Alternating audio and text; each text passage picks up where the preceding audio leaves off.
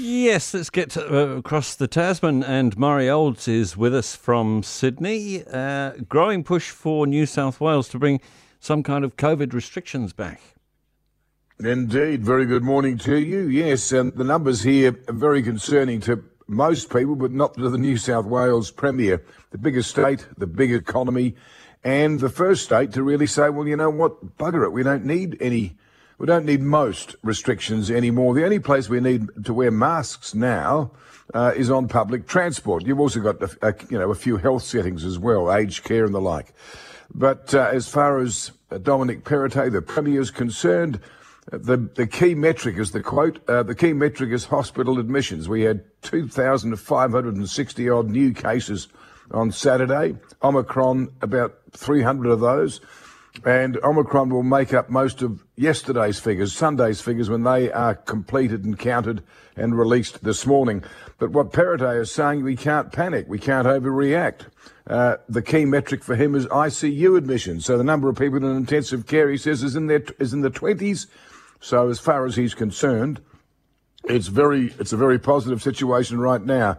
That's not what some epidemiologists are saying, certainly not what some chambers of commerce are saying, and we've got Christmas crowds this coming week will be the biggest they've been, of course, in the lead up to Saturday. So it's a balancing act, and as far as Perrottet is concerned, they have the balance right here in New South Wales. Now, what's going on in Adelaide? I thought the whole point of having the Ashes there was that they got no COVID. Now we've got broadcasters with COVID?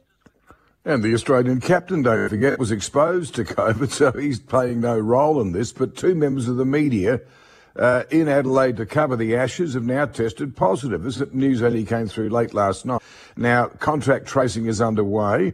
There were 80 or 90 new cases in Adelaide over the weekend.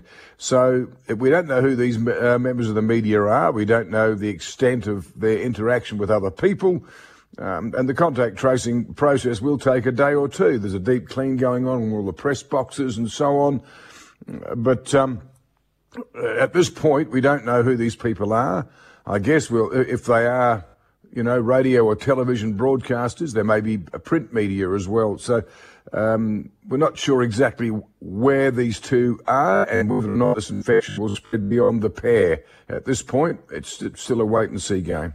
OK, what can you tell me about the bouncy castle tragedy in Tasmania? I gather another child, so 6 now, dead. Yeah, that's right. The 11-year-old boy died on Sunday. There were 9 kids injured, 11 and 12 years old. 9 children hurt last Thursday. I mean, it's unspeakable. It's unimaginable that these children have died in this way, and there are still 3 in hospital.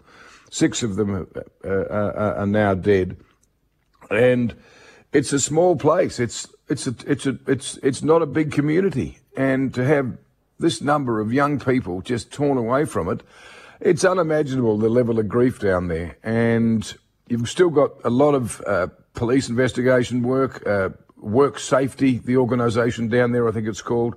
They're looking at the way the thing was set up, this jumping castle was set up, freak gust of wind, and, all of a sudden you've got this disaster on your hands.